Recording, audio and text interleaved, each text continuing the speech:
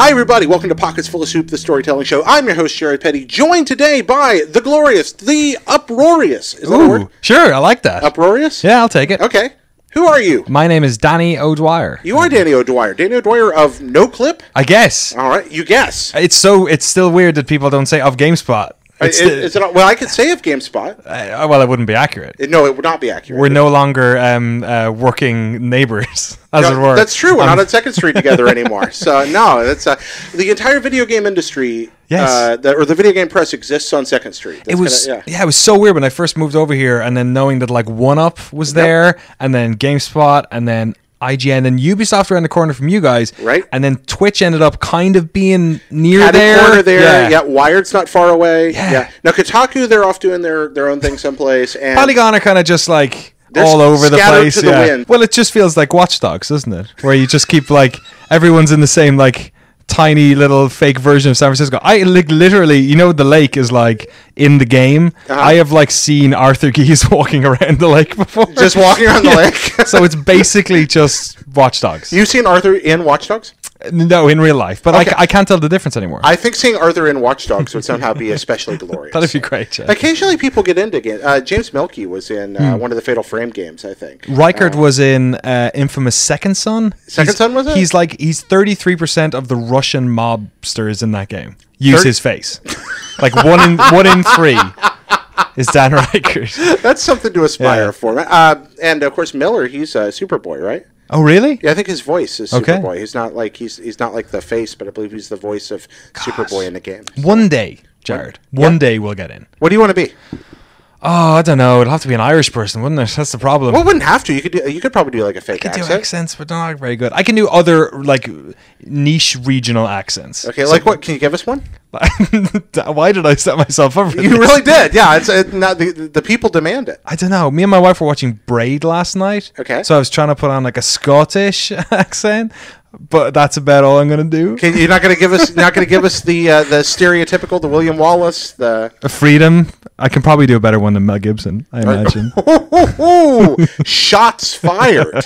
Shots fired indeed. When he's on your podcast next. You know, we talked about some of the other outlets. We didn't. What about Game Informer? They're kind of off. Like they're in like Minneapolis. Right? Yes, they are. Yeah. That's it. It's like snow time around there now. So Riker used to talk about. There was one of the guys who used to work there. Used to just put his bag put his feet in a plastic bag and walk to work. He just didn't care about boots. Oh, my mother like used to lay out plastic bags that you get like at the grocery store, Right. and between our socks and our boots, we put those bags on. Oh, And probably then put helps our with boots like on. water. Yeah, getting into your boots, and because Okay. if you got in really deep snow, that could happen. Yeah, I lived in the mountains in North Carolina, and Oh, every really? now and then we get some pretty heavy snow. Not often, but every now and then. But yeah, Minneapolis. I think those guys are smart because they kind of out there. It's like you don't have to deal with San Francisco rent. Minnesota's really pretty. Amen. You know, nice people. Yes, good food. the rent thing, especially since starting NoClip, which is, by the way, my Patreon. Patreon, eh? Yeah, I know, right? Imagine that. Maybe you're familiar with it. I am a bit. Listener to Pockets Full of Soup. Yeah, it's that's been a more sort of real thing as well. It's like, oh yeah, it's pretty expensive living here. So we're probably not going to stay around here much longer. Yeah. And moving out in 2017. Ooh, where are you headed? Somewhere east. Somewhere east. East Coast, be a bit closer to family, but more reasonable, you know, able to think about starting a family without, you know, remortgaging the house that you don't have a mortgage That you don't have in on. the first place. Yeah. I love the Bay Area. Yeah. In many ways, people are marvelous. The weather is undescribably Yeah. wonderful. It's creative. It's fascinating. But it's no human beings can afford to live here. It's getting more and more ridiculous. Like I don't even live in San Francisco. I'm out in Oakland, and like even here, it's just becoming ridiculous. Like Yeah. if you like I go on Zillow. Zillow is like you remember you used to go on Tinder, and like Zillow's like my Tinder where I You're swiping apartments. where I'm speaking. Hi. Hey, look, this one's only $3,000 a month. Exactly, Wow. right? Yeah, it's just like And then you go into the purchasing section, and it's like, what? I will never own property. Right. It's Yes. ridiculous. So Yep. yeah. So- Yeah.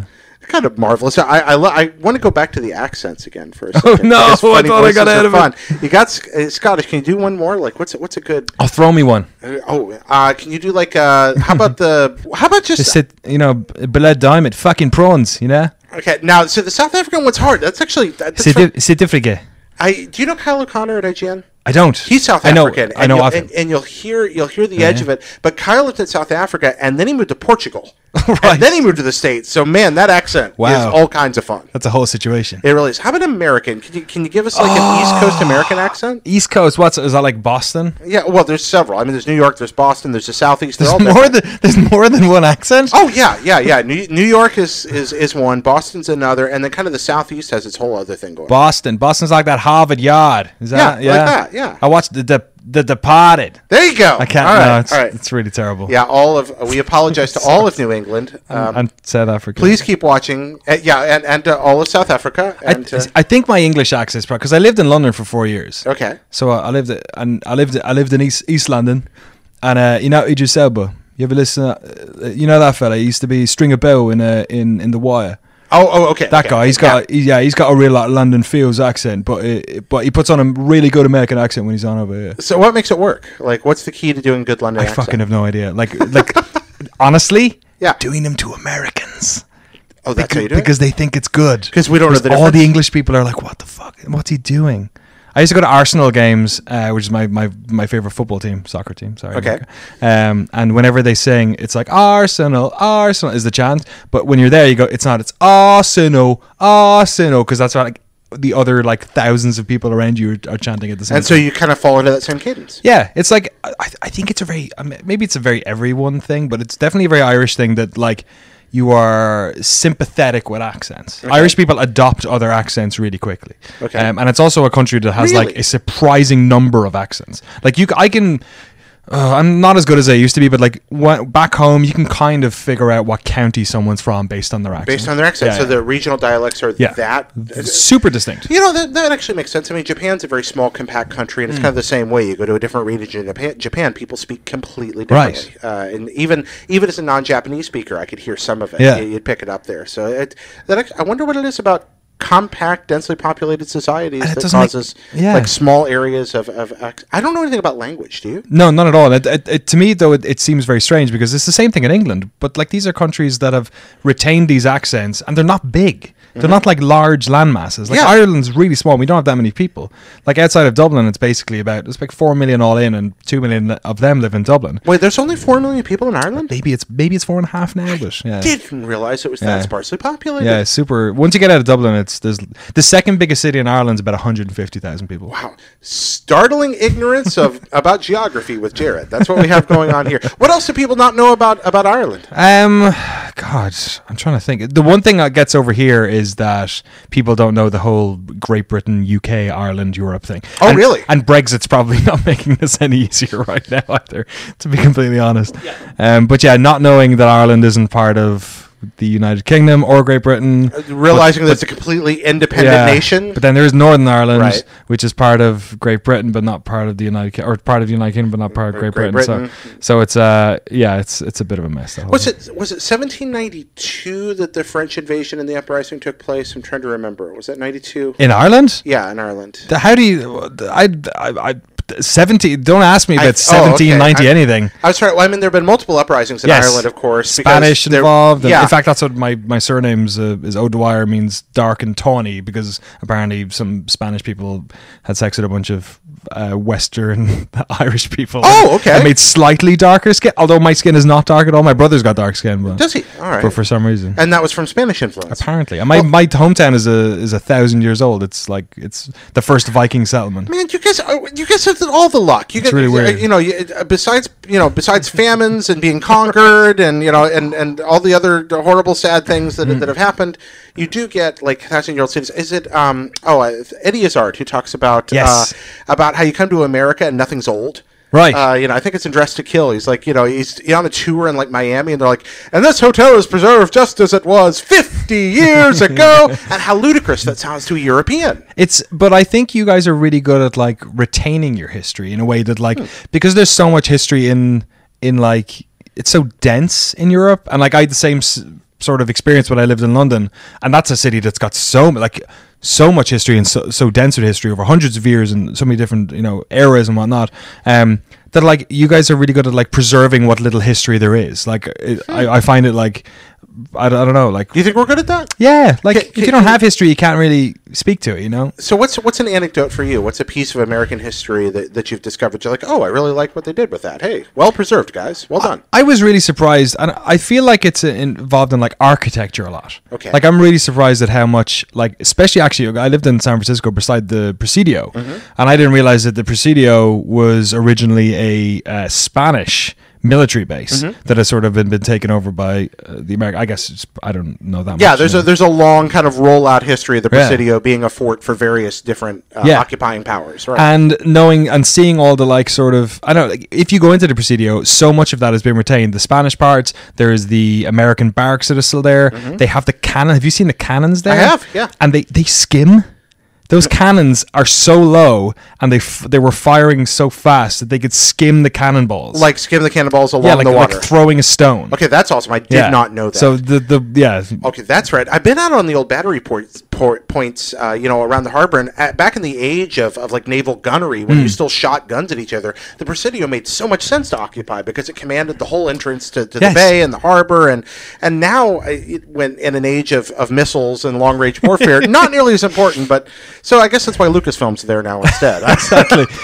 Alcatraz apparently as well was again made total sense. Gold rush, lots of booty in San Francisco to get, but you had this one island in the middle, which basically had cannons 360 to just around. Point them in all directions, like stay away. Apparently, they thought that if an invasion force came over during World War II, that it was probably going to, if it had hit up there, then they had like a lot of battlements. But they built all those batteries out there. Of course, at that point, you're always ready to fight the war that came before. Right. So they're ready to. They're going to fight Jutland again. They're going to fight a battleship battle, and they're like, "Oh, the aircraft carrier's been invented. Yeah. None of this is useful at all. But boy, we spent a lot of money on it. Exactly. Yeah. That's the. But wow, hey, it's History Cast with Danny and Jared. I know. Yeah. I'm the worst historian ever as well. I like history. I really enjoy it. And I don't think you're being fair to yourself. Sounds like you know a lot about history, other than whether the invasion of Ireland by the French, or it wasn't an invasion. Well, the French invaded, but I think they were invited to invade. I think were they helping? Kind of I know the Spanish helped a lot in the South, but they helped the Irish try and get rid of the English. Yeah, well, this was the French trying to help the Irish get rid of the English. Right, it was the same kind of thing. Yeah, and mutual enemy. Lord Cornwallis, who was a British commander in America during the American Revolution, he's the guy that lost at Yorktown. Oh, right. He was like Lord something other of Ireland at that point. And he sent a bunch of British guys down and chased the French out and actually hung a bunch of Irish people. It was really sad. Now that I mentioned, there's a guy called William Vincent Wallace, not William Wallace, which again would be the aforementioned Mel Gibson character from Braveheart. Okay. But there's a guy called William Vincent Wallace who has a statue in my hometown, and he got the Irish tricolour, which is our flag, right? Okay. It was given to him by the French, and I don't know when this was. It might have been then. I always had it in my head that he had like fought in the Revolution or something and was given it to it then. But it may happen. The French flag it's the blue and the red is it two separate houses or something? And I have no idea. And then the white is meant to represent peace. I did not know that. So the Irish flag, which is hanging over there above the door, the green represents Catholicism. Okay. The orange is, the orange or William of Orange is Protestantarianism. Right. And the white is peace. Between the two. So the Irish flag is literally like made up of the thing that has divided Ireland more, or had historically divided Ireland more. So it's an optimistic theological statement. Kind of, yeah. Like, hey, we're all, and you're basically trying to like form what is, hundreds of centuries or dozens of centuries of clans and various, Anglo-Norman, Saxon, Viking, runts which had like lived in bogs and lived in bog for like hundreds of years people under one thing. And I mean, like, a common enemy is a really good way of uniting people, as we all know from Watchmen. Oh, we did learn that from Watchmen, as well as other places, but especially from Watchmen. For more on Ozymandias' plot to unite the human race through space aliens that he fakes, see Watchmen. I think I just spoiled Watchmen. I think the movie ending was better. I don't think the movie's great. Okay. But I think they didn't do the whole, what was it, the ship subplot, that whole well, you're talking about like the pirate ship thing. yes, like, yeah, that the whole pirate comic, and transporting the alien into New York. Like they just went straight for a bomb. They fake it differently. Yeah, right? He does fake something, doesn't he? I can't remember. He does. I think they fake it that it's Dr. Manhattan that basically. Oh, they fake the Dr. Manhattan destroys the world. Okay, yeah, I think you're right about that. If As you haven't opposed seen to Watchmen, space. we're sorry. No. I mean, if you haven't read Watchmen by now, go read it first, even if you know what's going to happen, because it's great. But no, I like the movie. I think that. We joke, visionary director Zack Snyder. That's a beautiful movie. It has its high points and its low points, and I wish the slow motion sex scene with Hallelujah. There's that. Yeah, I wish they'd have never let him direct another movie again after Watchmen. That would have been. I think that might. Wait, he did that. What else did he do? Did he do 300 Batman versus Superman? Oh no, yeah. Man of Steel. I liked Man of Steel. You liked Man of Steel, but I don't like Superman. Okay. I don't like. A good movie for I don't people like who comic Superman. books. No comic books at all. I like Watchmen. I like graphic novels, but I don't like superheroes. Okay. I'll say that. Okay. Like I'm reading like East of West now and Saga and some other things, but I've never been into the superhero thing.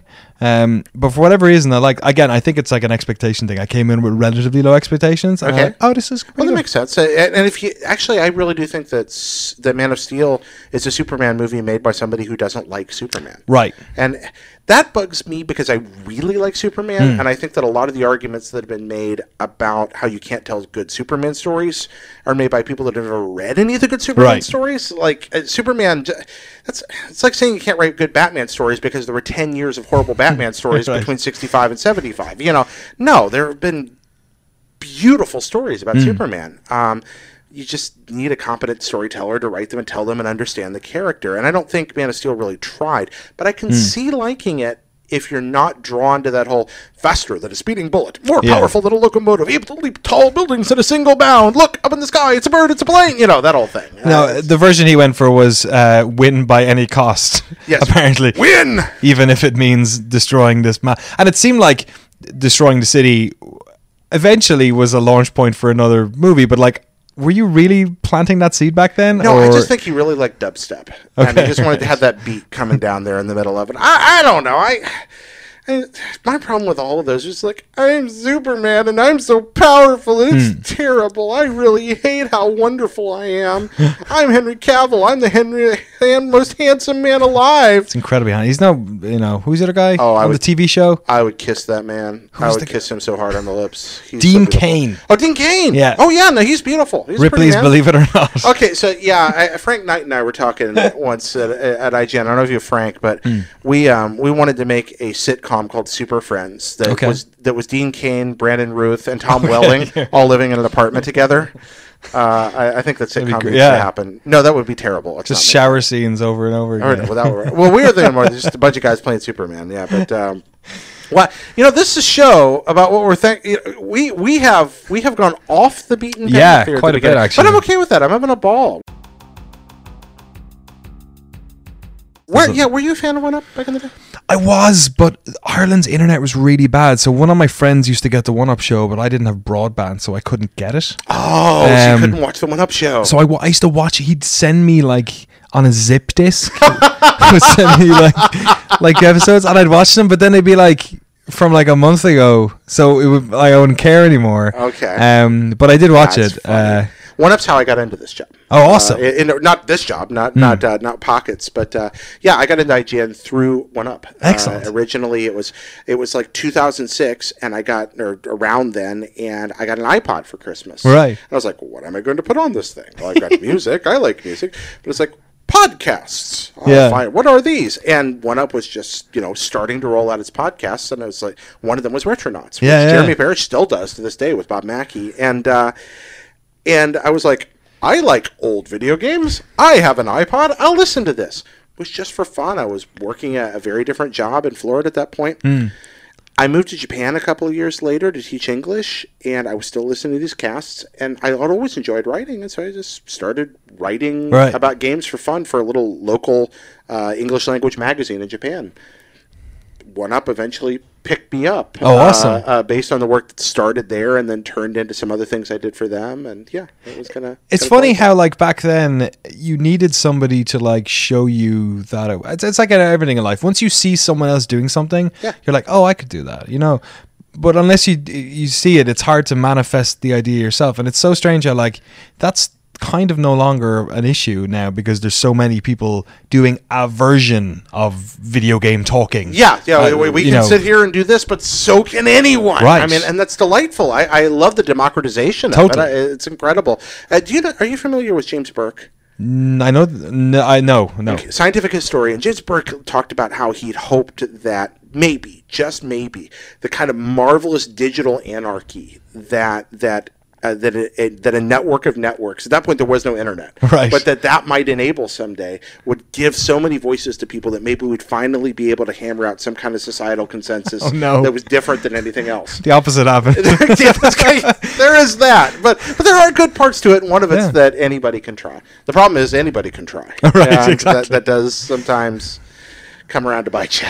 Yeah, but I think like the good with the bad, and like it's the same for everyone. I used to think, growing up in the south of Ireland in this small town, I was like very hidden away from the realities of the world, and I kind of in growing up and maturing, I've realized that actually kind of everyone is. We all live in our own little bubbles, regardless of geographically where that is.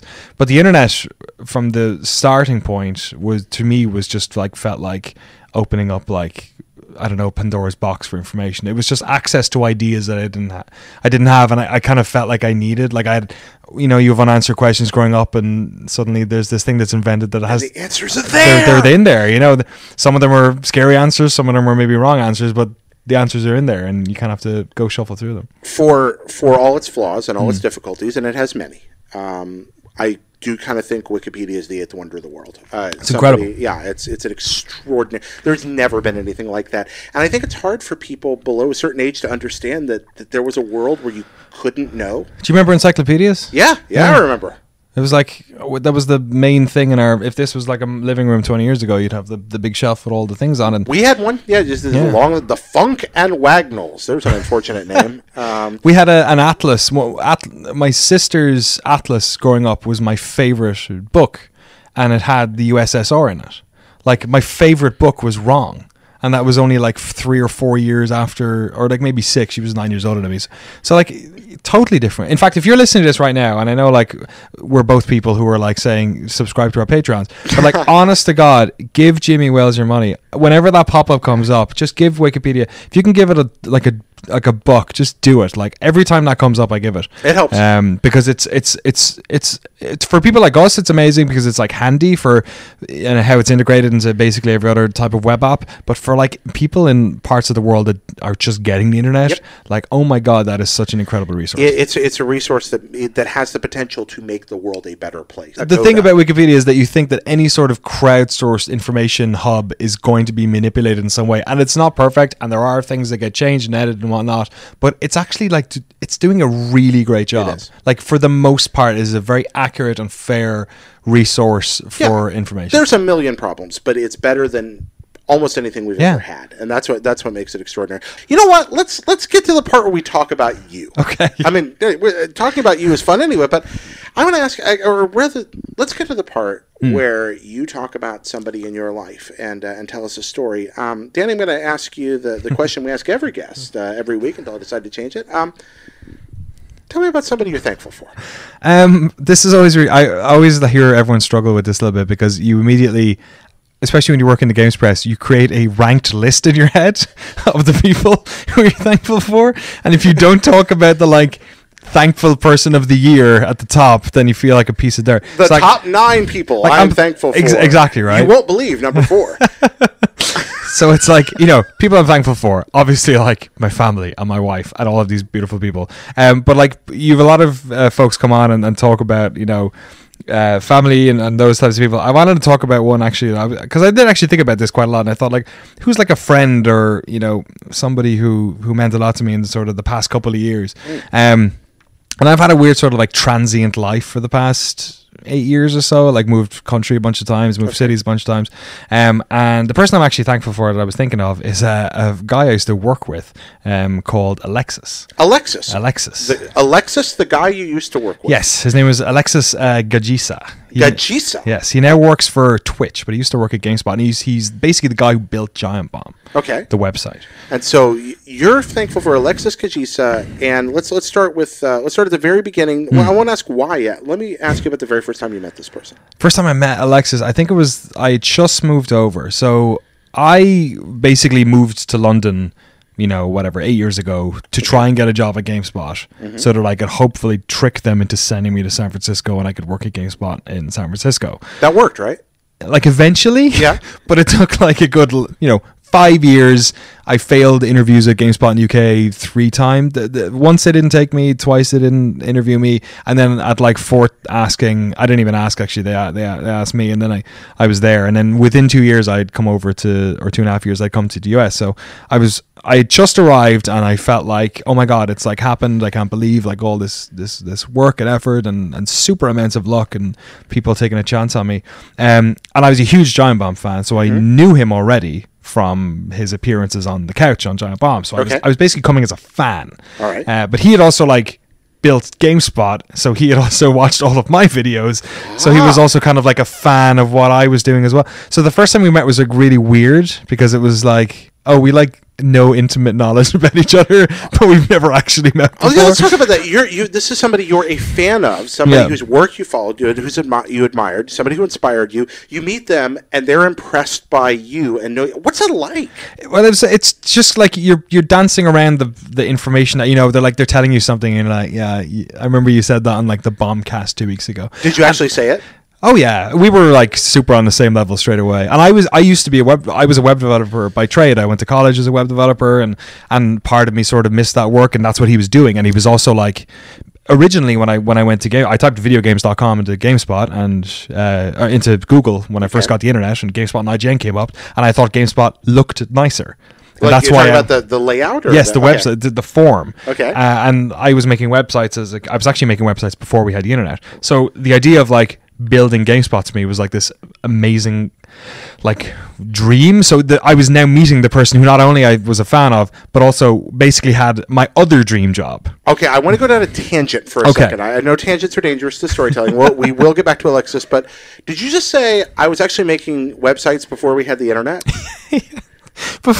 So my brother, this is so sad. So my brother did computer science in Trinity College in Dublin. Okay. And one of the first things they did for CS students then was they'd give them a HTML book. Okay. So hypertext markup language, which used to be the sort of the backbone of the visual side of web coding. Right. And they basically say learn that in like a week and come back to us. Mm-hmm. And you've got like some sort of wraparound of like basic object oriented programming, and then they'll put them on Java. So he got this like HTML book and he learned it and did it, and then our parents had bought a PC so that he could do homework on it essentially, right? When he'd come back from Dublin.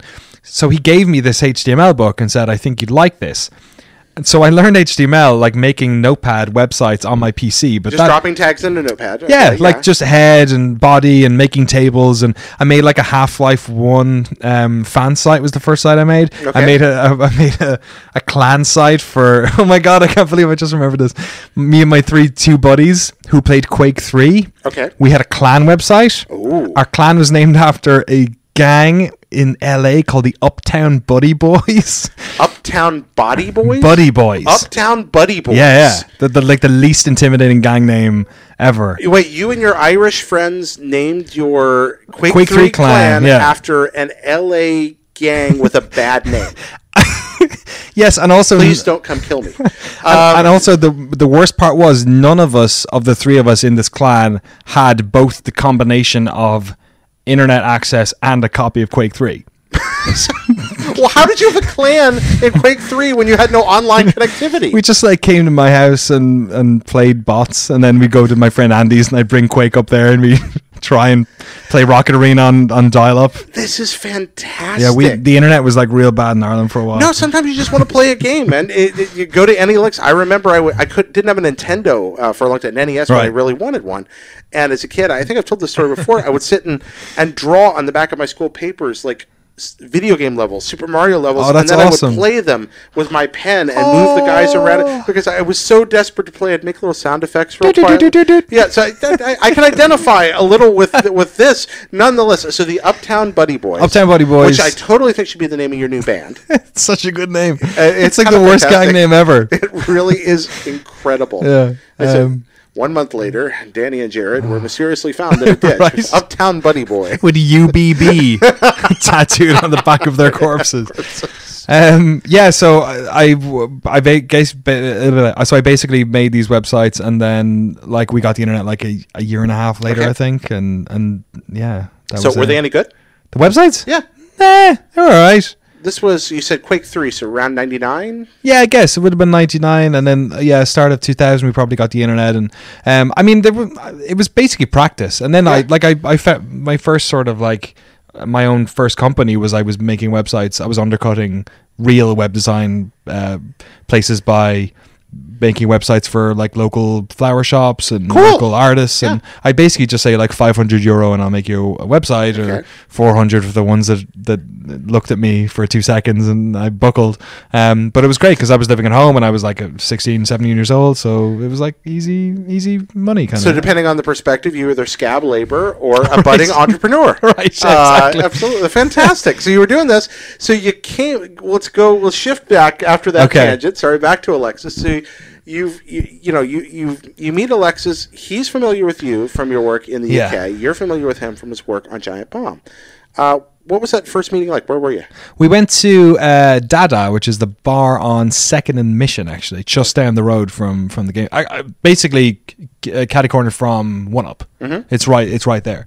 And him and Drew, they basically kind of, I think they subsequently kind of told me that they kind of knew that I was kind of all like, I don't know, like I was all right. They thought that I was like a person that they would get along with. He's a pretty swell guy. Yeah, they thought I was an okay dude. So we went for drinks. A buddy boy. Yeah, if you will. From Uptown.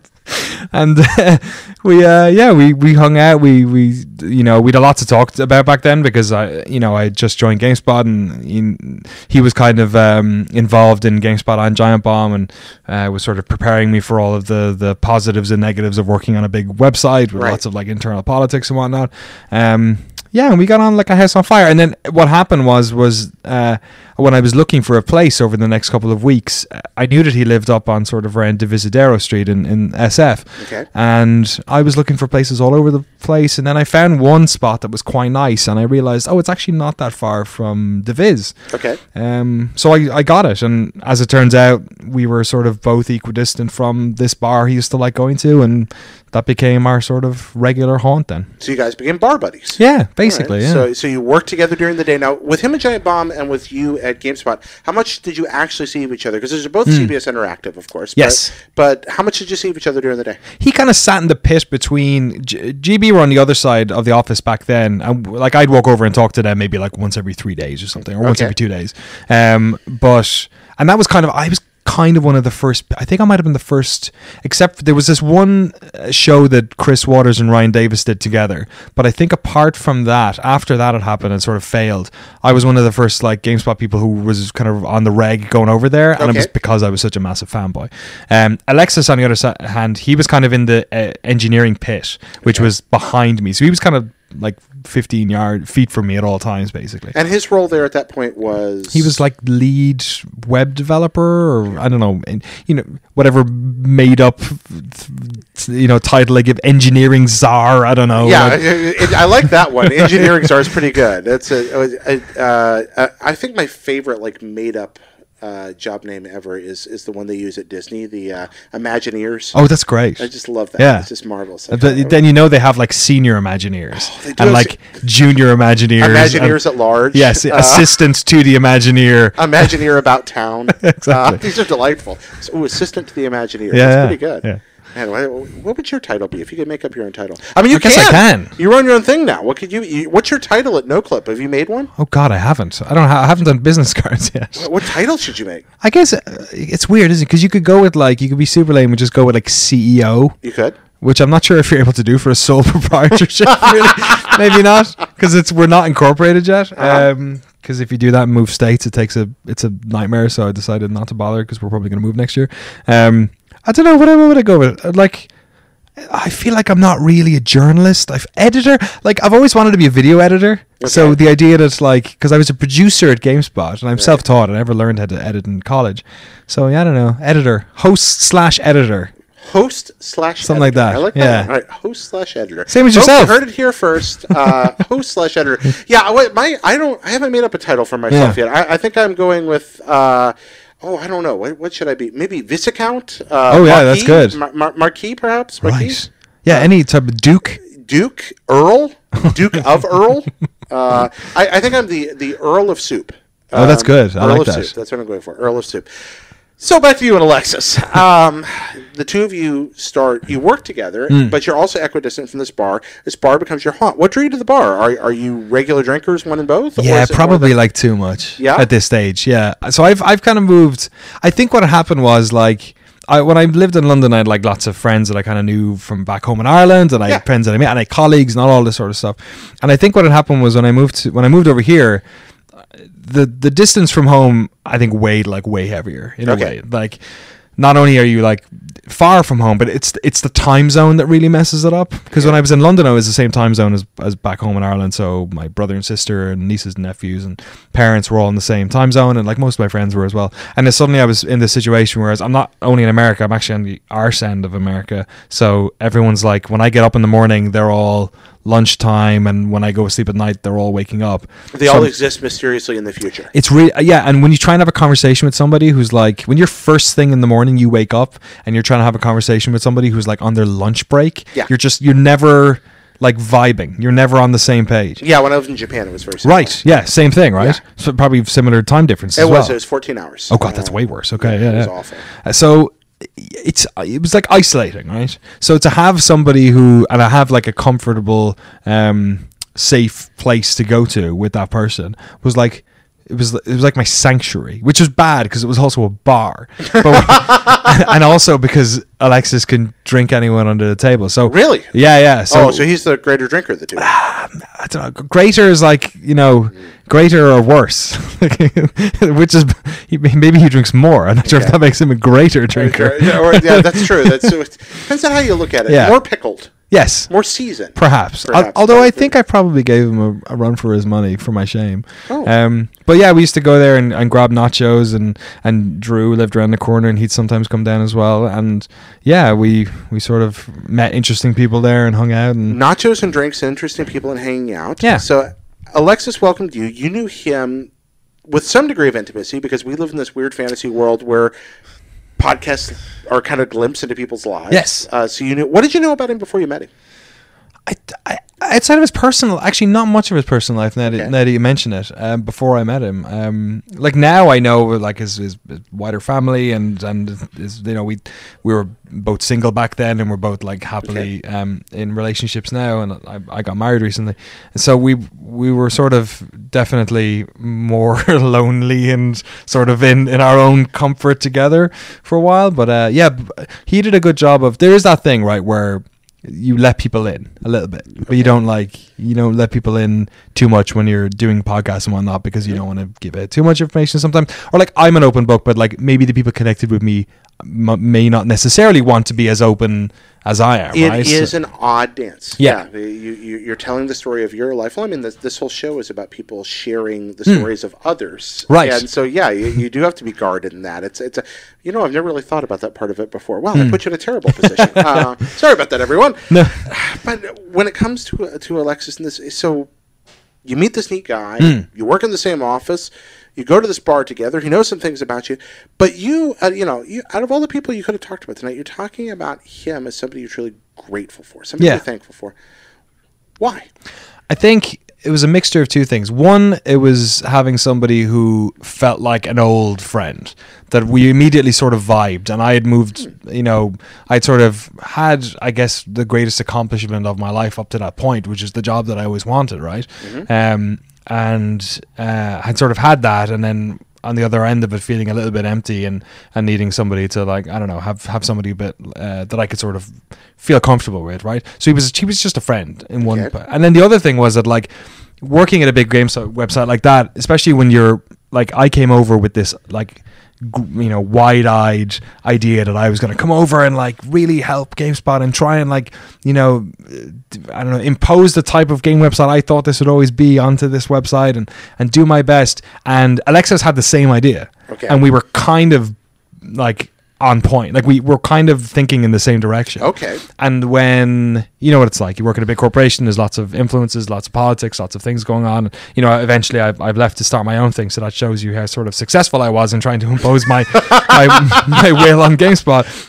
But for the longest time, we were kind of, whenever we would, hit walls in work, then we would go back to the bar, talk about things, and it was almost like work therapy. That's where, like, we interesting. both talked ourselves through the different problems we had, be them interpersonal problems or, like, maybe just problems we had with projects that were entirely our own issue that we were trying to fix, or the sort of wider internal political struggles that happen in a company like that.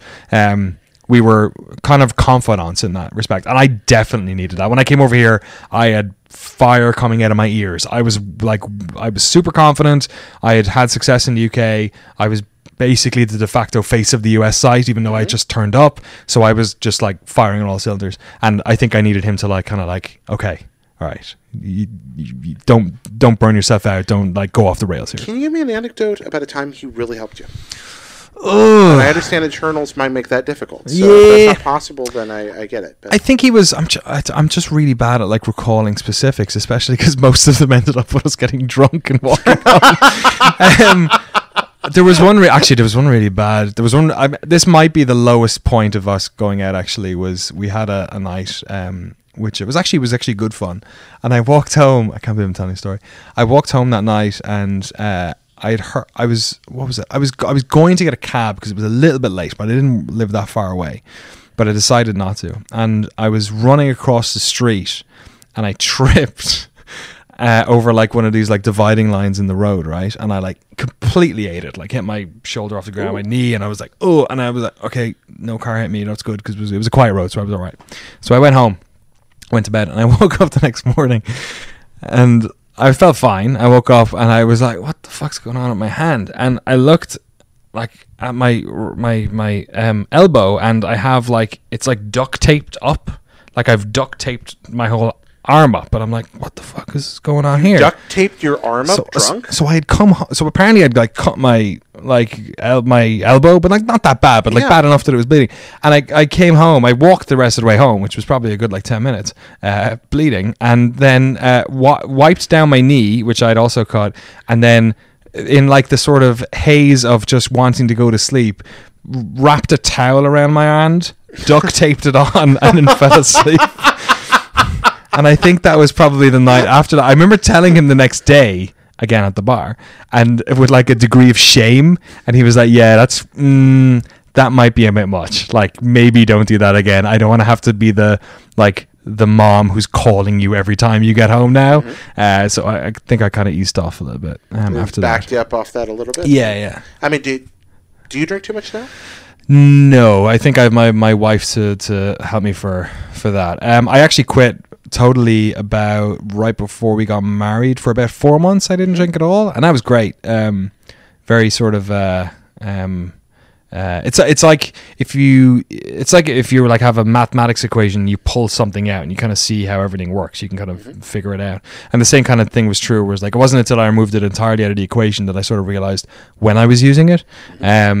To be honest, I have so much more control over my life now that I'm freelance, and a lot of the problems that I was kind of using alcohol more with to sort of, I don't know, make the days go a bit easier. That's been removed, thankfully. I think I'm happier working for myself and working on my own timeline. But yeah, I have a drink every now and again. So you think that there for a while you were self-medicating? Yeah, I'd say so. Yeah, definitely. I know I have in the past. I know I definitely did in London when I first got the job at GameSpot, and then part of me thinks that whole time at Alexis I probably was as well. And the problem with being able to drink as well is that you get when you're able to get up in the next morning, and when it doesn't negatively impact relationships necessarily, or you don't have any. Or in the case of Alexis, it makes them maybe better. And you know, you're young and you're spry and you can get up the next morning. You don't necessarily see it as a problem a lot of the time. At that point. Yeah, so that's the kind of worry with it, I think. You're actually you're my third guest to talk about a bar buddy. Right. Yeah, I had Andrew and Marty on. I don't know if you know Andrew Goldfarb, Marty Silva. Marty Silva, yeah. Yeah, but they're bar buddies. That's the thing. Yeah. And they came on and talked about that. So now you and Alexis, you're talking about another bar buddy. What makes a great bar buddy? What makes Alexis a great bar buddy? Equal parts listening and talking. Like honesty, I think, is really important. I mean, the problem with bar buddies is that if you can remove the bar and still be buddies, I think that's probably a bit better, which is like important. And certainly the two of us kind of have our significant others now, and when we do find time for each other, it's never bars anymore. We always have like dinner with everyone. Or Let's talk about that evolution then. Where did the relationship, the friendship, step out of the bar and into something else? How did that happen? It happened because I stepped out of San Francisco and into the East Bay. Okay. And a bridge. I mean, it's a pretty big bridge. It is. It's a huge bridge. And when you leave work in the evening and suddenly you're coming east across the bridge, it's there's less sort of social time for that. But what had happened was I basically met my future wife, and then very quickly moved in with her over in the East Bay, and like we were still working together and hanging out and having payday beers and just hanging out at lunchtime and stuff. And I think that transition kind of helped a bit because we weren't just always hanging out at bars. And then after a while, he found his lady, and then the amount of social time had gotten even smaller. So then we had to be very like intentional about when we hang out and what we did. So then it became like planning for events rather than just, it's Tuesday, I'll see you at Fly Bar. So suddenly it's a date. Yes, exactly. Okay, so so what are mandates with Alexis like? It's usually like either if he comes over here, it's for like a UFC fight or something. Oh, yeah. Okay. I try and do it around sporting events. He doesn't really care about what sport it is necessarily. He just wants to hang out. And if it's over in his place, him and his lady are very good at cooking and whatnot. So they'll do a preparation of some sort. So yeah, that's kind of the way it usually goes now. What makes this guy a good friend? I'm weird with friends where I don't like. I have lots of like people I know, but there's very few people. This is probably very common. There's like I have like 2 people, 3 people who I'll like regularly want, or I'll have that deep relationship with, and even then I won't see them all the time. Okay. Like I'll see them once every couple of weeks. But you feel a sense of intimacy with them? Yes. Okay. And like he was my I wouldn't say best man, but when we got married and did the sort of registry office marriage, he was my witness. Okay. Alexis, he was like he's the guy when you just like need to hang out, call him up and he'll be there the next day. Just like reliable. And I think similarly, he doesn't let a lot of people in, so we had that like similar kind of, I don't know, like if we didn't see each other for 5 years, we'd see each other and then be totally cool again. Can you in any way qualify that simpatico? Like why the two of you just have this liking for each other that seems to have been there from the very beginning? Yeah, I don't know what it is. I think we're just similarly tuned, like very kind of negative about a lot of things, but then also like I think we're problem solvers. I think the two of us see like our professional lives and our personal lives as these like problems to solve, and sometimes the problem is us. Okay. And we're sort of complicit in it. And I think for the longest time both of us enjoyed being complicit in being our own problems, and I think professionally we sort of both enjoyed, we were like very what's the word, like put a lot of effort into our careers, but then also we're very frustrated by them in some ways. Like it was never enough. And I think that sort of drive and ambition, I guess is probably the word, regardless of ability, certainly our ambition was kind of like similar that way. And then, yeah, just like all the things that make a good friend, similar sense of humor, both fans of video games. That certainly that never hurts. Helps to have a common interest. Do you play a game together? Nah, he likes shitty games. Oh, really?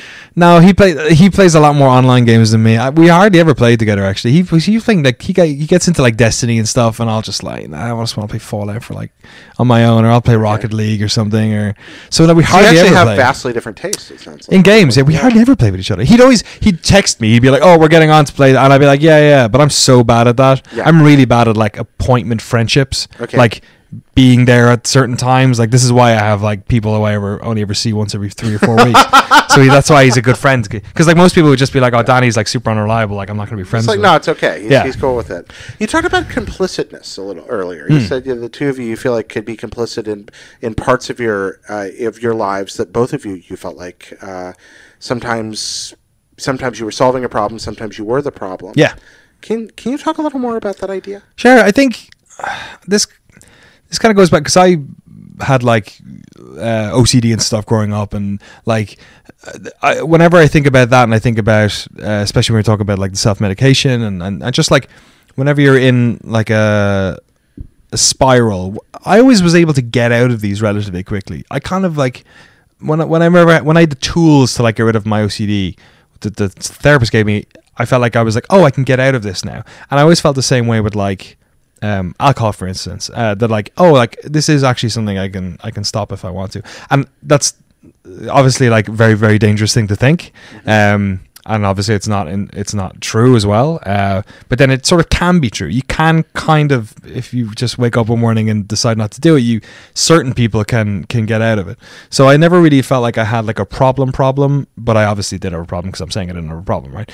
But to answer your question a bit more accurately, I think when you feel like you have control over the problems in your life, it's more, it's less anxious than if you feel there are problems in your life that you don't have control over. Mm-hmm. So maybe there's a problem in your life that you don't have control over. So if you just override that with a problem, say for instance, going to a bar every night and drinking, that you feel like you do have control over it, then I think that makes you feel a little bit more in control of your life. And I think that was probably something that the two of us kind of had, in that like there were lots of things we didn't have control over. We didn't have control over our careers necessarily in the ways we wanted, which is why we were having these conversations.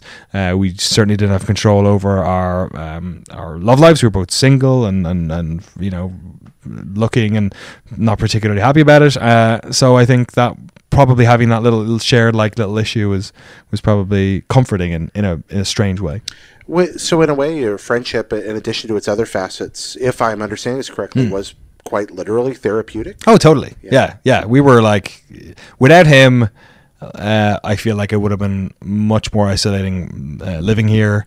And outside of like any sort of just therapeutic aspect of it, it was also just like fun. Like I just loved hanging out. It was great. And I always felt better for having hung out than if I hadn't, although also hung over. How did you help him? I don't know. I feel like similarly. I think almost like a mirror. Like maybe I'm wrong, because I mean maybe I'm just being selfish thinking that way. But I feel like similarly the issues that he sort of had with work, that I was able to like sort of. He was able. A lot of the time we were just bouncing ideas off each other. Like half of therapy is just talking, right? Mm-hmm. It's so getting it out there, and ultimately you kind of, a lot of the time you figure out the answer just by talking about it, right? Yeah. So, and I think that was a lot of it for us, was just even being able to talk about it, because you were basically in situations where you're biting your lip the whole time. So if you're in a situation where you didn't have to anymore, then it was liberating. So that's fascinating. Yeah, you were upfront about obsessive compulsive disorder and therapy for that. I'm in therapy. I've struggled with mental health issues my entire life. So some of the things you're talking about, that they make sense to me, and I think they're going to make sense to a lot of the audience. It's a theme we've talked about on the show before, and will again. Before we move to the end of talking about Alexis, one other thing I want to ask: what's he up to right now? Alexis works for Twitch now. Okay. He is one of their, I don't know, engineering czars over there. That's the title again, the engineering czar. Probably, actually. Yeah. They're a startup, so they can call them whatever they want. That's true. He's working there. He's doing good. He's happily in a relationship and doing good things and still living in the same house and doing good. What's your next date?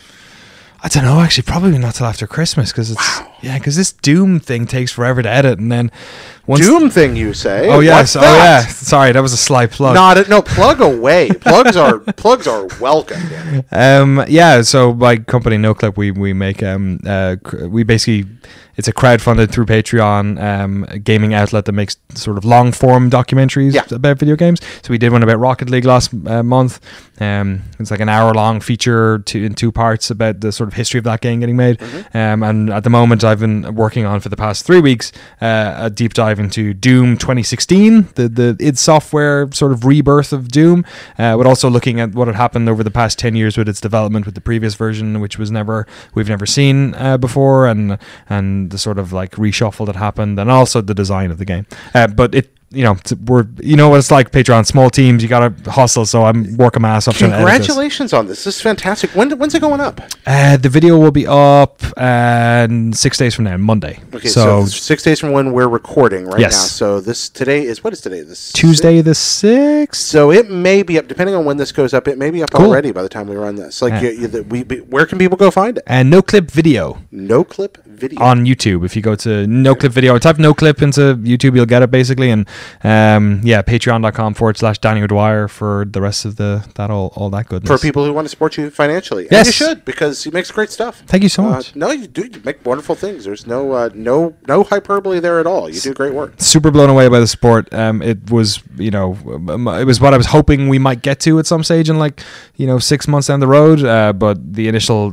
funding has made it so that we're doing some big projects early 2017 as well. It's going to be good. I felt the same way with this little podcast, which is kind of something I do in my evenings and weekends and enjoy. I could not fathom the outpouring of support from people. Thank you guys so much. I really appreciate it. And give Danny money because he's really great. Or just watch the videos. Support comes in many forms. Okay. So if you even just subscribe to the YouTube channel and enjoy some advertising free, influence free ass reporting on video games. Subscriptions, you say? I know, right? Hey, subscribe. People can also subscribe to Pockets Full of Soup. Okay, we're going to stop doing this. We're going to transition over. By the way, if you want to send messages to the show, messages of thank you for people in your lives, just chat with me about whatever, you can send those to mail@pocketsfullofsoup.com. That's mail@pocketsfullofsoup.com. I'd also like to take a moment to thank our Patreon producers, Robert Nieder and Nick Rie, both of whose generous support makes this show happen. So thank you guys so much, and to all of you who give, subscribe, watch, listen, comment, at all, etc. Thank you for that. Now we transition. Okay, now I don't have my notebook tonight. I'm a little scared. I've been trying this high-tech technology thing here. Telephone. It's an iPod. Yeah, this be the Android. Oh no. Yeah. I gave up on my iPhone a few months ago. I thought you were gonna say the Samsung Galaxy Note 7. No, this is airport a Moto, friendly. I think this is a Moto. But yeah, I switched over. I decided to try it out, and you know what? I like it. Yeah, it's been alright. I like it a lot. It's hard. New pair of pants. I don't know if they're gonna fit right. And after a while, you get that groove in. Gonna be honest with you, I like it more than the iPhone. Yeah. Probably costs a lot less. There's that too. That doesn't hurt either. It actually does everything and more. Okay, so we got some questions for you, Danny. Okay. Before we jump into the Instant Noodle questions, a few questions from people, also a couple of thank you messages to read. John Bailey wants to know, is there a better Irish footballer than George Best? Oh, this is an interesting one because Georgie Best is from the north of Ireland. So this is one of these situations where Northern Ireland's weird, right? Where like the English the British sometimes take ownership of Northern Irish athletes and famous people and whatnot, and it's like that's kind of okay. But then so do the Republicans. So I kind of feel a little bit messed up, like taking ownership of George Best as an Irish footballer because maybe it's not my right because he's Northern Irish. Oh, so he's okay. definitely the best Northern Irish footballer. If you were to combine Northern Irish and Republic of Ireland footballers and ask who is the best, he is also the best.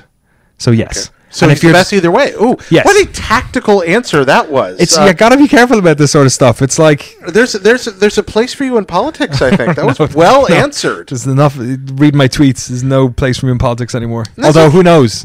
Now. Interesting distinction. I've heard this many. I've watched Footballers' Wives. But in Europe it's footballer. In America, we say football player for an American football player. Right. Why?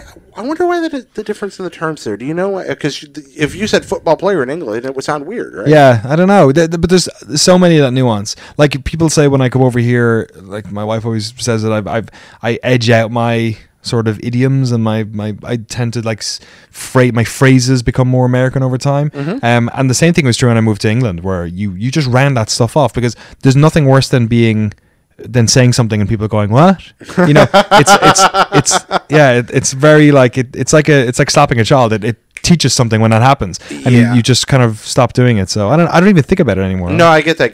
Moving overseas and moving back, right, and saying a bunch of Japanese words American style, yes, there, and getting funny looks. Realizing, for example, just learning that Tokyo is 2 sounds instead of 3. Right. Saying Tokyo to my friends in Japan and being like, what? And then you come back here and you say it the Japanese way, and they're like, you're being one of those people. Exactly. Then you're Ross Geller and you're going karate. And so, karaoke is the hardest one because it's karaoke. It's karaoke in America. Oh, what is but it? If you say karaoke. Karaoke. But if I say karaoke or if I say karaoke in Japan, they're like, what? Yeah. What do you want to do?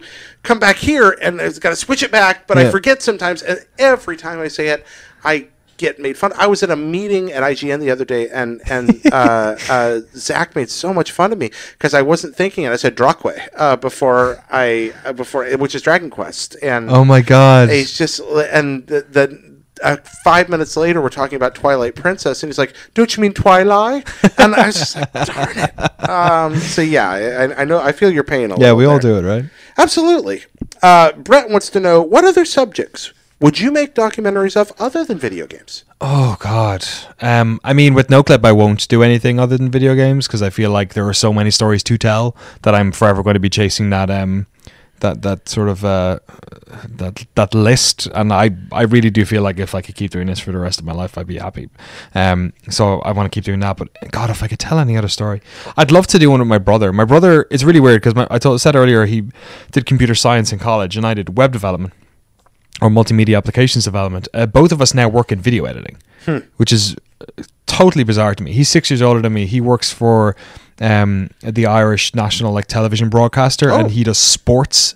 He does montages before big sporting events. Yeah, boom, boom, boom. Yeah, here's the thing, and he does those, but he does these super emotional, evocative ones about old, Irish sporting rivalries, or when we played, South Africa in rugby and New Zealand. He does, and they always get posted on all the blogs of have you seen the latest montage? Blah, blah. So he's super talented at that, and I'm doing kind of similar stuff on video games. Mm-hmm. So if I could do any other documentary, I would do something to do with sports with my brother. Oh, that's I'd really love cool. to do that. I should do that. Yeah, that'd be super fun. I mean, you got all the spare time, right? Running a small business all by yourself. I'm sure you have tons of time right now. Easy peasy. Yeah, maybe that's the pipe dream. Maybe someday. Sounds fantastic. Something small, but good. I love small stories that don't get told. Where can people go see your brother's stuff? Oh God, he's O'Dwyer AJ on YouTube or something. He's really bad at posting them. Okay. They're just spattered all over the internet. I just find them. All right. If you ever look up an RTE is the name of the Radio Television is the Irish broadcaster. If you look up RTE montages for rugby, they're basically all his. That's very fun. Anthony wants to know, how's Patreon changed your life? Being able to see how many people love you and support you. It's you can speak to this, right? It's crazy. It's crazy. It's nothing.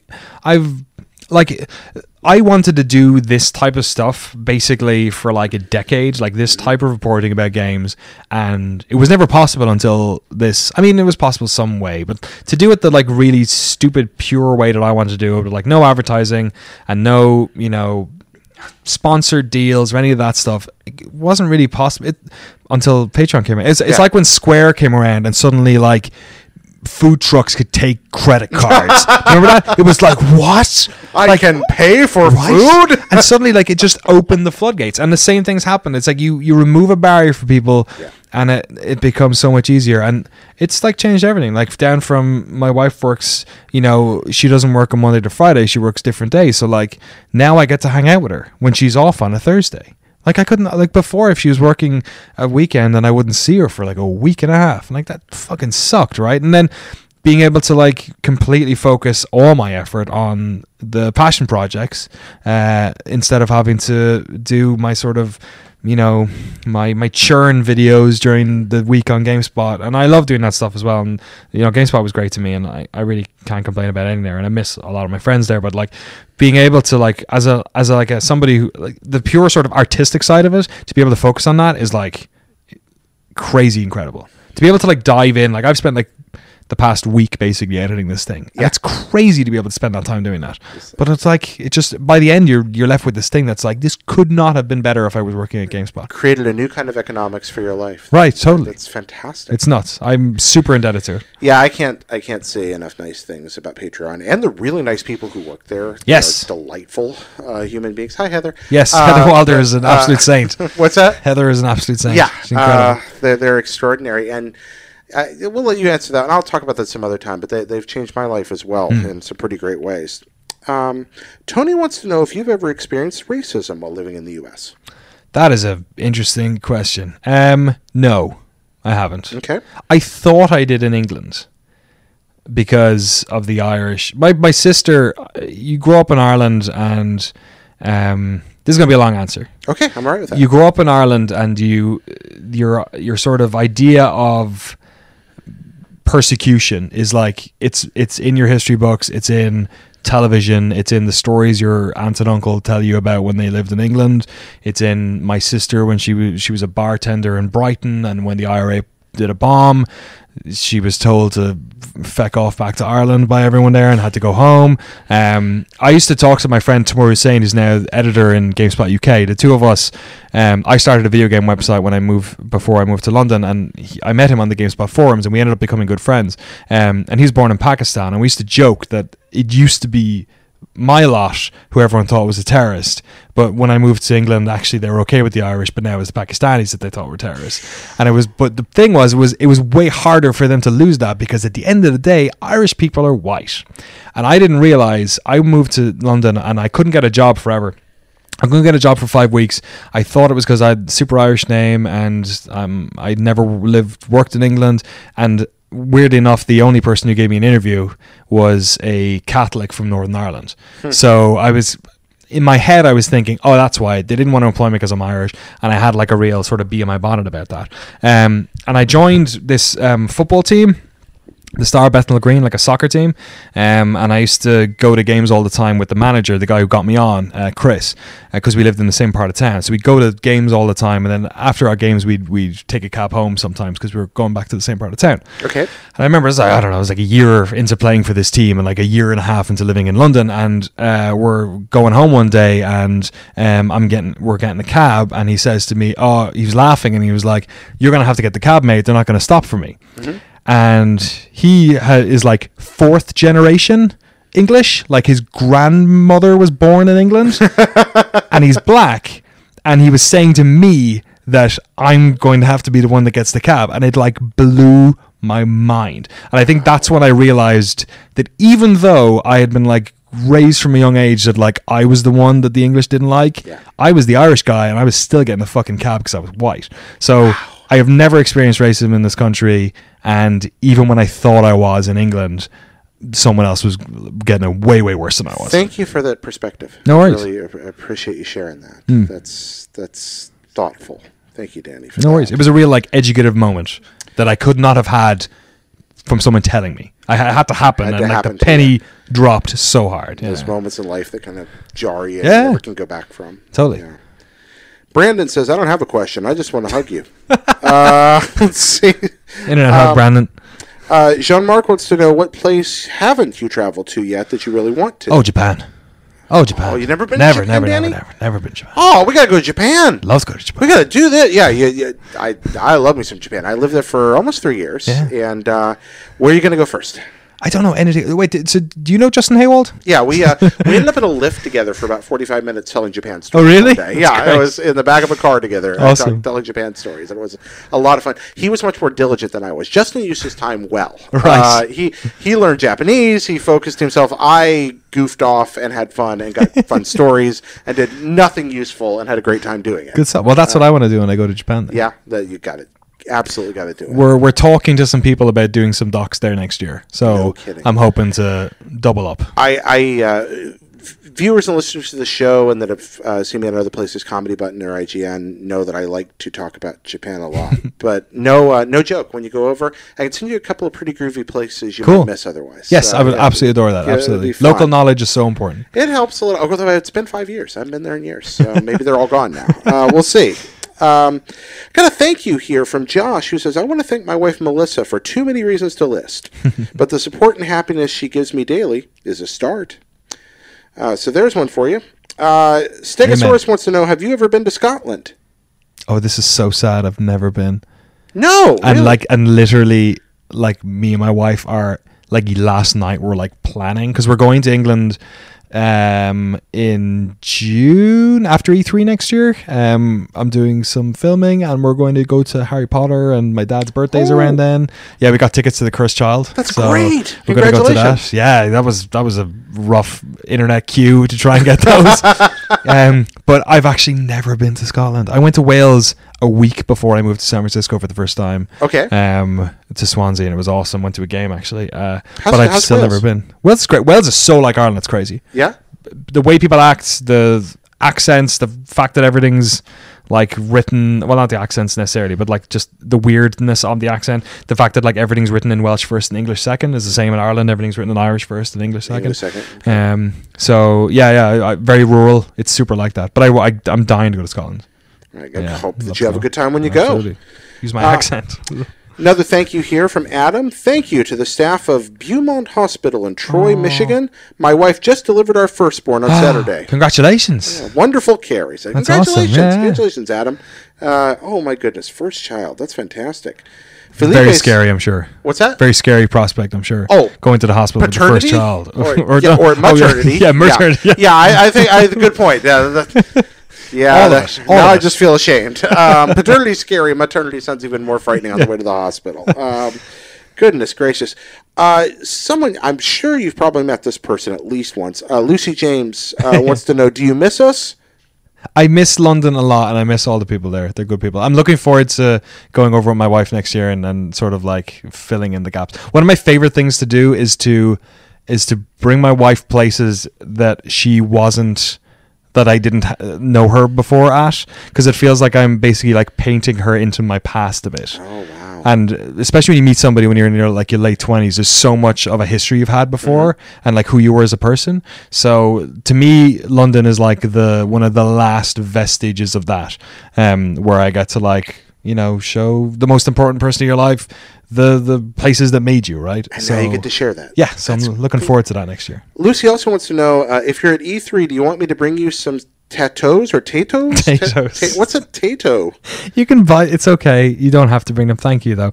You can actually get them in San Francisco. If you go down to the Fisherman's Wharf, there is a Irish shop, and tatoes are the most delicious, you would call them, chips in the world. Chips, okay. So crisps. They're crisps, and okay, that's right. In Ireland as well. I figure, you guys, you win. You were there first. You get to call them what you want. No, I wasn't there at all. Huh? They forced that language on us. Oh, we were that's true. I don't know what point. We called them. Proti? Is proti chips in Irish? I forget. I don't know. I'm just flashing to it's like potatoes. Same word probably. My ignorance of Ireland. I want to go so bad. I'm just flashing to Frank McCourt. That's probably half the. Which was that from? To Angela's Ashes. Oh yes, sorry, yeah. Angela's Ashes, Tis, things like that. But, super fun anecdotes in those books. Oh yeah, always a good time. Really uplifting. Jesus, those stories. All right, here's the instant noodle questions. What is best sandwich? Oh, I'm really enjoying peanut butter and jelly at the moment. Actually, really? Yeah, PB&J is good. Yeah. White wheat, rye. What do you like yours? Sourdough. Yeah. Nice. You don't really get PB&J in outside of America, I think, generally. Not in England, anyway. Okay. It's a very American thing because jam is different. It's not the gelatin version. It's more like a preserve in Europe. So yeah, but it's good. Yeah, you like the PB&J? PB&J is good. Do you go with the grape, or are you a different kind of? The grape what? With the jelly. What kind of jelly? Oh, like a strawberry. I'm a strawberry guy myself. Yeah. That's a veteran move right there. Right. I approve. Just like the cartoon picture of it. Although now I want to try the grape one. Oh, the grape's good. Yeah? Grapes. PB&J grape's good, but I still prefer strawberry. Okay. Myself. But some people are. My wife's diehard grape jelly. Oh, really? PB&J. Oh yeah, she's like that's the only way. She's not having any of that red shit. I mean she'll eat it, but not on PB&J. Right. She'll eat it with a spoon out of the jar. Oh yeah, otherwise. that's good. Man, she came home one day and caught me eating preserves out of a jar with a spoon. It was. I know it's the an things we do embarrassing day. when we think no one's watching. Oh, it was very bad. And we all do them. What's the best song written in the last 100 years? Oh my goodness. Yeah, we throw them at you. Oh fast. yeah, no, that's a really hard one. Where am I going to go with this? Minerva by Deftones. Wow, that's do a that. great pick. Yeah, I like that song. What about Minerva? What strikes you? Can you qualify it at all? Everything I love about Deftones is how like every song they play sounds like it's being played on the side of a mountain. It's just like airy. It's so airy, and there's something about Minerva has this sort of like religious vocal like lyrics in it, which are, and as an atheist, as somebody who could grow up like staunch Catholic, and like my sort of rejection of Catholicism was probably like one of the most traumatic times of my life, and I'm super atheist now, but even that song, the way it's like the line like God bless you all on this earth, that whole part of it like reminds me of why I loved being religious without making me feel like it's preaching to me. That's so a lovely I really like that song. No, I like that a lot. I also, when you said, I've never heard the word super atheist before, and I just got this image of the world's like just, I don't know, it's like Neil deGrasse Tyson with like a giant like A on his chest, like in a cape. I thought it would just be amazing. Like a super atheist is basically like you're basically a theist again, but just for like nega god or something. Yeah, exactly. It's like some kind of like strange superhero. I don't know. It's what's the first word you think of when you hear the sound of your own voice? Edited. I know what industry you work in. Yeah, that's great. Yeah. What's your favorite flavor of ice cream? Strawberry cheesecake. Ooh, nice.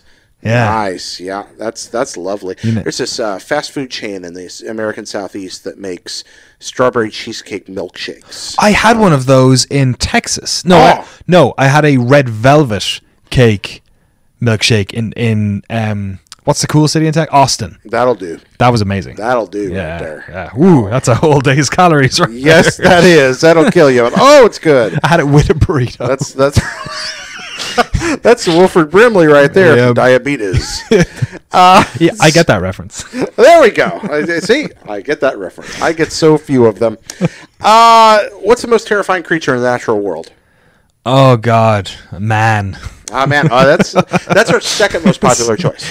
Spiders. Spiders is first, man is second. And it's probably cockroaches too. Ooh. I lived above a was it Liberian? Moroccan food shop. I think it was in South London for a very short amount of time. But we had loads of cockroaches in the house. Just because there was so much food upstairs. Yeah, downstairs it was. Yeah, the shop was. Oh wow, it was real bad. I woke up one night with like something hissing. Oh yeah, it was the most terrifying thing that's ever happened. You had a cockroach hissing in your ear. In my ear. I thought it was like in my ear, but I think it was like it was. You know when you hear something and you don't wake up.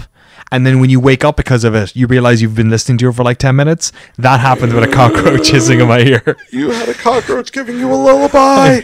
That's not okay. Yeah, I heard it scutter across the ground. Yeah, I could hear its feet. It's so bad. Oh, it's so terrible. I don't like it at all. Oh, that's gross. I do not like roaches. No.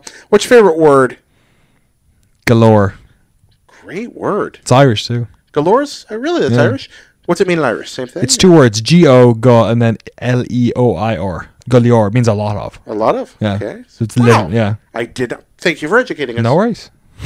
Another good one of those is smithereens. You know when something gets blown to smithereens? Blown to smithereens, yeah. Schmitter is like pieces, and een literally means small.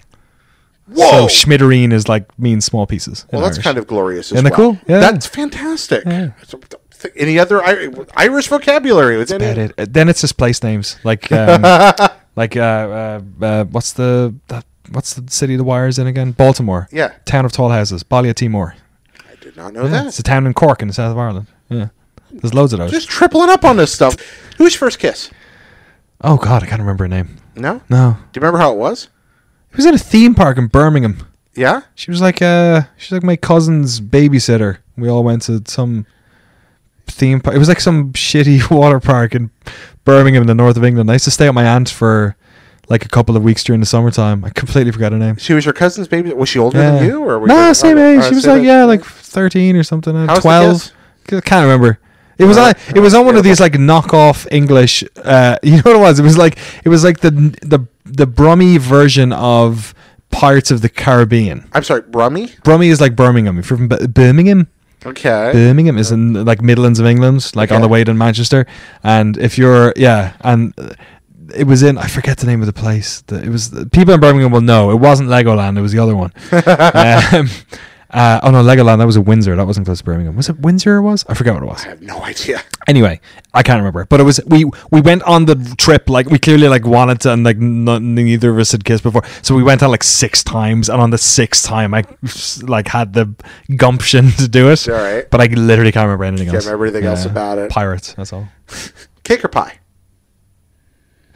Pie, but pie is different to me because pie is both savory and sweet now. Okay, that's okay. Because you guys have like sweet pies, like pecan pies and stuff. And if I was choosing just those over cake, I would still pick pies.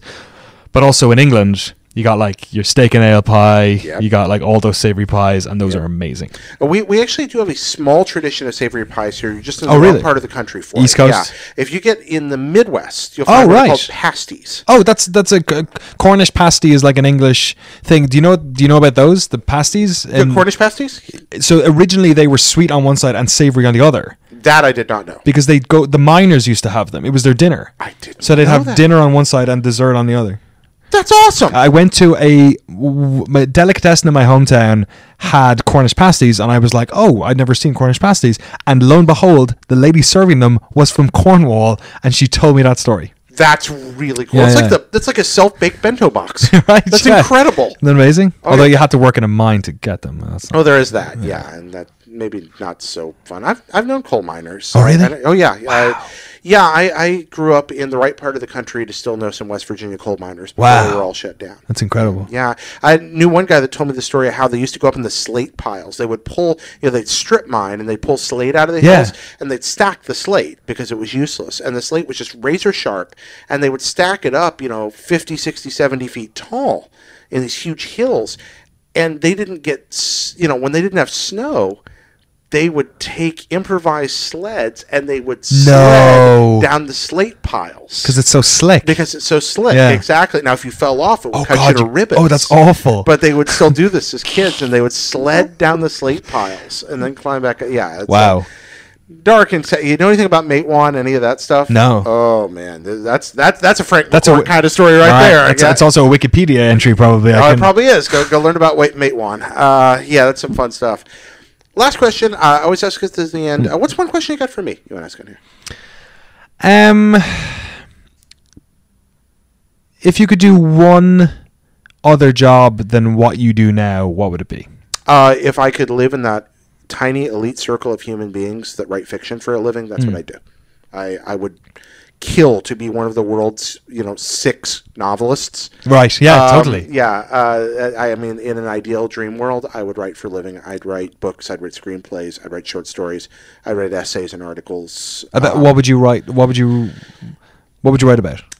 My first book is 2/3 done, probably. Well, I've written several things that weren't good enough to publish. Right.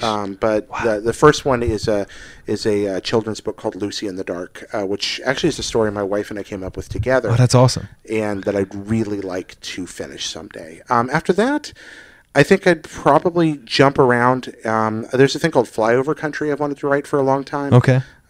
Which is a kind of a suspense horror story set in 1970s America in the Midwest about a serial killer driving from place to place in the middle of nowhere and just killing people who live alone in the middle of empty spots. Yeah. Having spent a lot of time in empty, lonely places, I want to write about that person we were all afraid of actually being out there. Right, okay. The person your parents were always warning you about. I wrote a horror novel once. It's not very good that I'd really like to take another pass at about a funeral home in Georgia. A lot of things. Excellent. And probably more children's fiction too, or young adult children's era. Right. I have a friend who's a teacher who says young adult is just a marketing code word for books people actually read, Right, which I love. Yeah. It's like the guilty pleasure title they put on, whereas, like so many movies that are just like action is what you call, but like, still have drama in them and still have interesting characters and whatnot. Exactly. And I love just jumping around. So I know we're all supposed to write in genre, but I love what people like Cormac McCarthy are able to do. Right. They don't write genre fiction. They're actually he can write a suspense crime story, and then he can write a post-apocalyptic novel, and then he can write All the Pretty Horses. Yeah. And somehow he's allowed to do that. That's the kind of writer I'd like to be, where I'm not locked into... Yeah, it's like Spielberg or something. There's like so few people that are able to do that. Yeah, and I'm not good enough, but I wish... I mean, I'm not... Cormac McCarthy's in a desert plane of existence for the rest of us, but...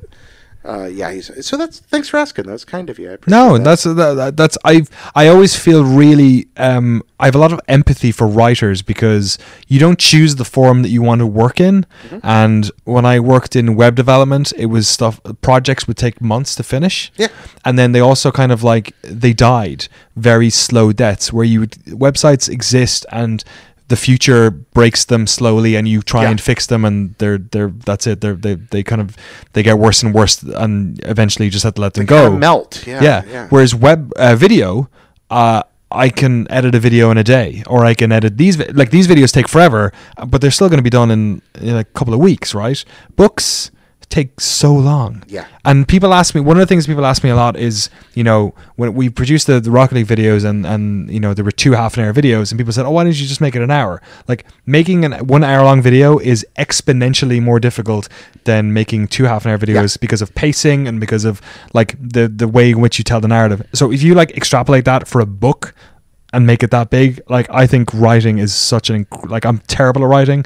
I think people like you who can write are unbelievably talented, but I also mourn for the fact that if you want to make the thing you want to make, you are basically saying, I'm going to climb this mountain for like years and do it. I've written enough long form bad work to know how hard it is, because I've written things that aren't good enough, and it's not like that fake modesty thing. I read this like, this is awful, but the second thing I wrote was better. I was like, I learned a lot doing that, but it is hard. And the other part is, I mean, man, nobody makes a living at it. No. Nobody. I mean, just the economics of things like, health insurance. Right. I harp on that a lot, but in a world without Obamacare, how are you a novelist unless you're selling millions of copies? Yeah, totally. Because you can't afford to live. And crowdfunding doesn't really facilitate it. I know, like Amanda Palmer, for instance, has done is the most successful, I believe, Patreon on it, but it doesn't really work because you're basically talking about asking people to commit to something which is going to take like years, and it's also, you can't piecemeal it. You can't say, oh, here's a snippet, or here's a chapter. Because that's how it works. It doesn't work that way. It's an old medium that like is the way it is. It is, yeah. I mean, the fans of my show that are patrons at a certain level get my silly vampire stories, but I wrote them that way just so I could write this silly, goofy, fun thing, and they're kind of enabling me to write ridiculous fiction. For thank you, by the way, all of you for that. All right, Danny, thanks again. It's NoClip, NoClip video. NoClip video on YouTube, patreon.com/Danny O'Dwyer. My name is not that common. If you just type Danny O'Dwyer into YouTube, or into the internet, a picture of my stupid face usually pops up. So it's a lovely face. Just do that. Your face is lovely. Very pretty. We've all lovely faces here. Except for this Doom guy is not looking too good. No, this is Revenant. That Revenant's he's kind of hideous. People want to know more about Revenants. Where can they look? Oh yes, NoClip video on YouTube. Check out our Doom feature. I haven't actually named what they're going to be called yet, but if you're a fan of the old Dooms or the new Dooms or Dooms that were never released, you may want to check this video out. Ooh, wow. Yeah. That's intriguing. You will see. Exciting. All right, thanks, guys, so much for watching, listening. Until next time, have a wonderful week. Thanks.